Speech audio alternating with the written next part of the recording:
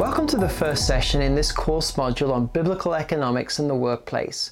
We get started by realizing the panoramic scope of God's Word and how it applies to spiritual and natural work alike.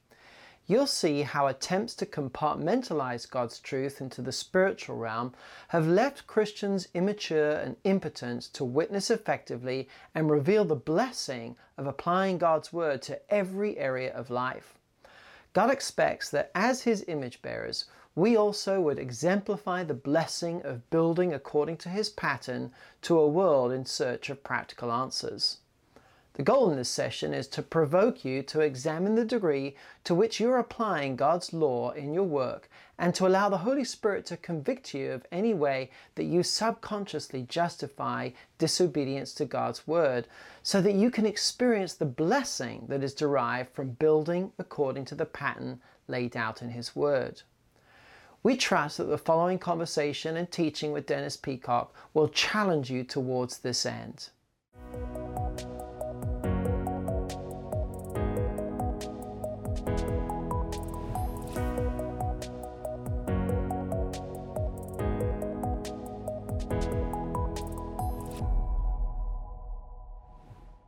In this session, you talk about the coming revival in the workplace, since believers spend more time in the workplace than any other place. And that also the laws of God's Word produce consequences that are a great witness to unbelievers when they see the impact of how those laws work and produce blessing and so on. But with all that's going on in the culture today, it seems that we are further away from any kind of Christian revival in the marketplace than we were 20 years ago when you made that statement.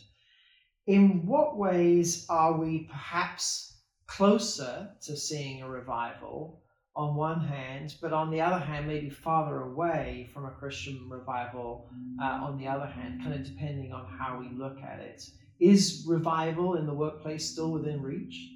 Wow, what a question. I'm reminiscing here, Simon. I started teaching with a colleague of mine named Will Pilcher, who was one of the chief economists for Levi Strauss. And as an economist, he was a certified economist, where I'm a homegrown economist, so to speak. The whole issue of the role of the business community in the kingdom of God was just barely emerging in the early 1980s. Without patting ourselves on the back, we started teaching on biblical economics, and part of what Will and I were doing, trying to discern for Levi Strauss, them unaware of what we were doing, is measuring whether or not countries were good locations for plants and operations based on the divorce rate, which tells us a lot about labor, the labor availability and the stability of labor, about alcoholism, about abortion. If you look at those as social indicators, it will tell you a lot about the context of where you want to be and what you're going to need to deal with, positively and negatively. And one of the biggest things that motivated me was the reality that largely Christian business people at that point in time never heard sermons directed to them at all.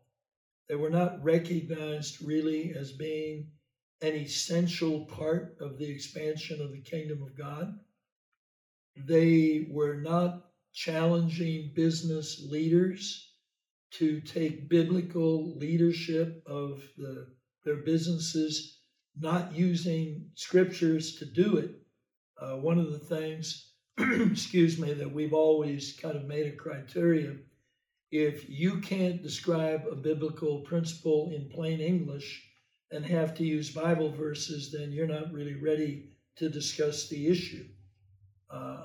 Language is incredibly important. And the moment I start using Bible language, I'm creating a degree of a barrier between myself and that other person. which means we have to really be more skilled than I think we've thought up to this point in time to really be valuable to the secular language.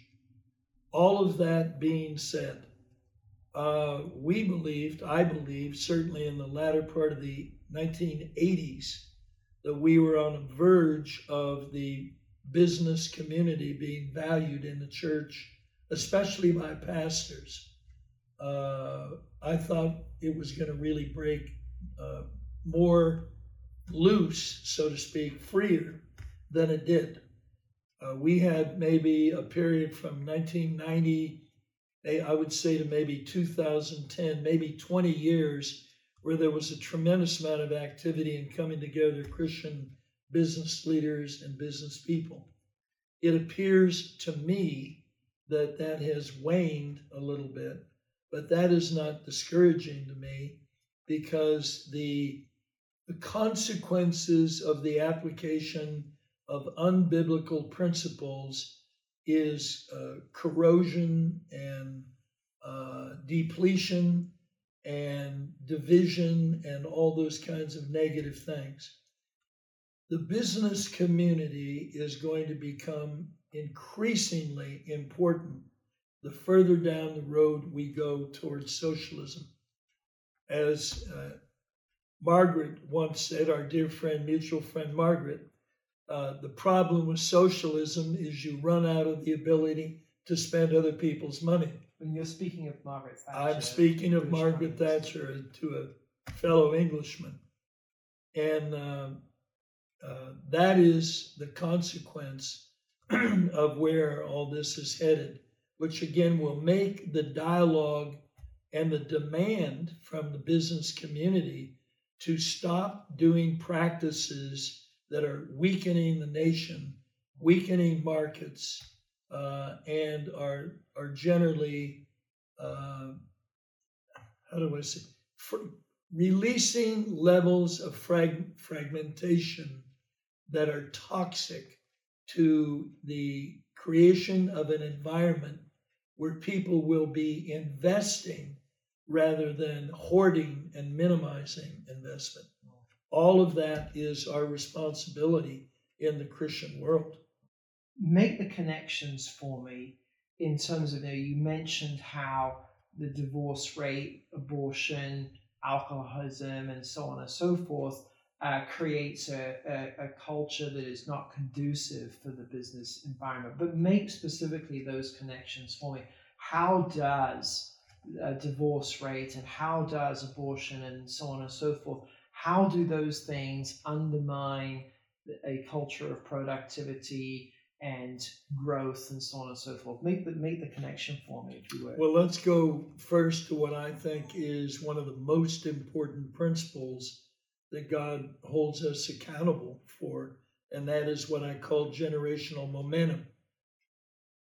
The kingdom of God is made to be something that spreads as it's passed down from one generation to another. I would say overwhelmingly, and I haven't seen the recent studies, but I know the historical studies. When you have a divorce, you don't just divide assets. The division itself causes deterioration. So you have a net loss of resource base through divorce because you have less capital to focus. You lose on the principle of critical mass. Your critical mass reduced, your leverage is reduced. You've got whole other problems that emerge, managing the kids, babysitting, especially if you're both the husband and wife are both working. You've got the weakening of the family unit when you remove parents as the primary overseers of the raising of children. A civil babysitting operation is a totally different thing than a husband and a wife who are strategically planning and working on the education of their kids. Going back to generational momentum, it really shows up now. Living where I live in the Bay Area here in California, unless your parents have given you a fair chunk of money. You don't have money for down payment. My responsibility is to increase the amount of assets and the wisdom that Jan and I have accumulated in our marriage. That goes in for a head start, and not in allowing a platform significantly beyond what they would have if we didn't give them that kind of base. We let them start on the second or third story rather than the foundation of the culture. Why do we want to do that? Because we want to maximize the assets that are available to God-fearing men and women. That is the way you begin to increase your role in culture. So on that basis alone, we're talking about the difference between having assets to bring change. We talked about assets being time in foldable form, because really money is time in foldable form. And that is a good start. Divorce, alcoholism, anything that steals our ability to be productive, strategic, has an absolute real effect on the creation of capital, creation of successful people. In terms, and this, when we were doing this kind of work in the 80s, it was pretty easy when you would examine what happened in the countries that were aborting children. We are in a situation now where the European population, we're depopulating fairly rapidly. The biblical principle is bring increase, not depopulate. So that if abortion is involved in a major way in a nation, let's take the United States of America, since Roe Wade, we've aborted somewhere between 90 and 100 million children. And we don't really know because reporting abortion is not required. They're trying to keep the numbers down. How many? Well, let me make it as simple as I can. We are approximately 330 or 340 million in America. We have aborted a little less than a third of our population. Do you have any idea the economic consequences of removing about 28% of our labor market, 28% of the doctors, 28% of the taxation base? I mean, you couldn't do anything more destructive to an economy than be voluntarily weakening it by removing that amount of market and market share. Is one of the stupidest things you could do. The economic consequences of abortion are yet to be discovered and discussed. And again, do you want specifics? How much further do we want to go? One of the most destructive things in my lifetime has been drugs. I mean, I lived and was raised in the 1950s. Nobody was smoking marijuana. Nobody except very smaller groups of people were using drugs at all. The amount of money, the amount of productivity, the amount of resource allotment, the amount of crime, the amount of people who are not functioning in the marketplace because of drugs is massive. Those are very direct economic consequences. So if I am trying to analyze countries where I want to invest, no matter what my industry is, I'm going to be looking at those economic indicators in those very practical ways to tell me a lot about the market and what we're going to have to deal with, and the likelihood that with the culture fading, we can't find enough skilled workers with character to want to hire. And that's a real problem we have now. I think it's interesting you go back to the abortion issue and the economic impact that will have.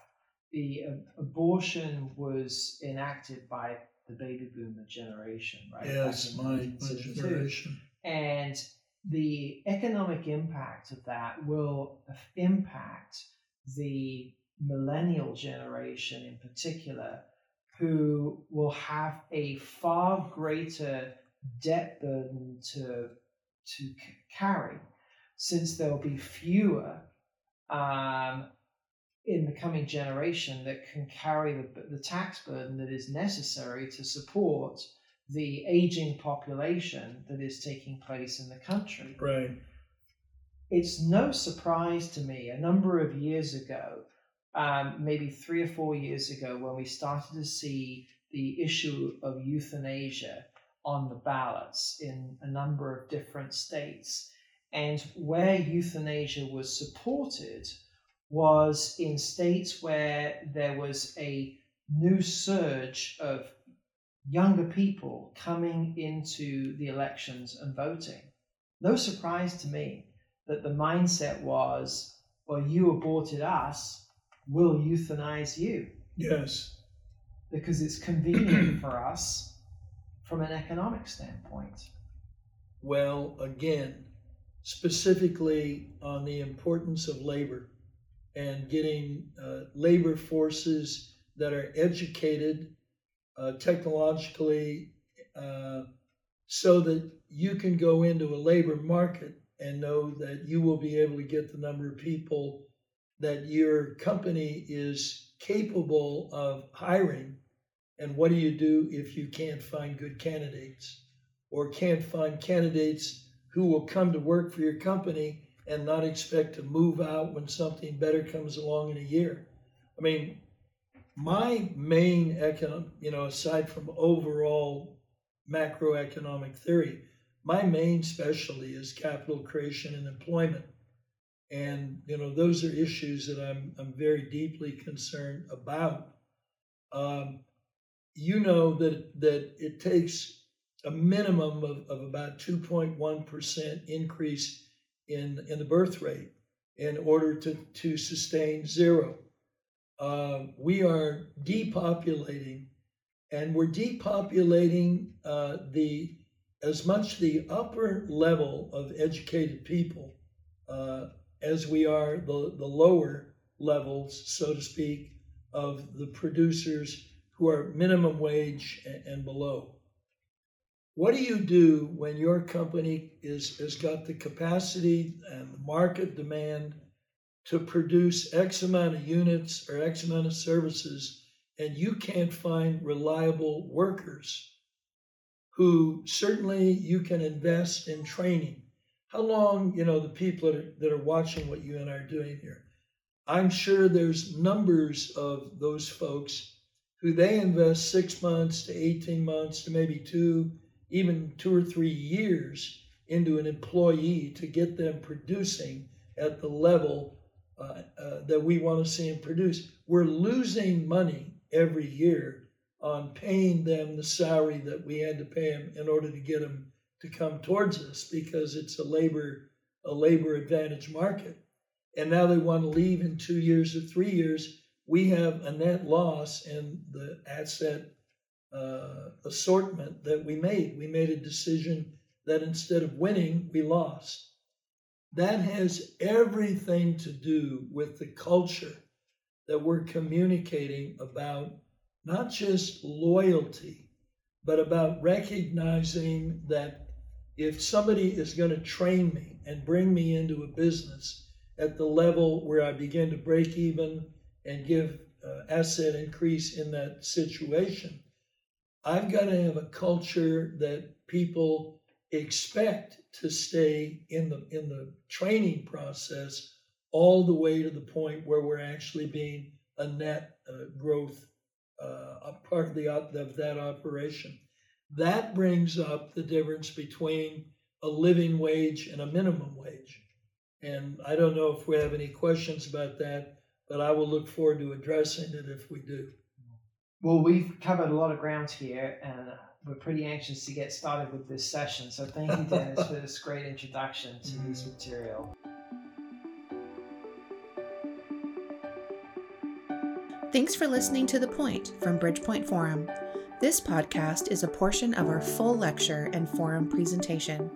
Bridgepoint Forum enables Christians to bridge faith and work by applying biblically based economic principles, spiritual formation, and application for effective change in their workplace. Please visit us at bridgepointforum.org for more information.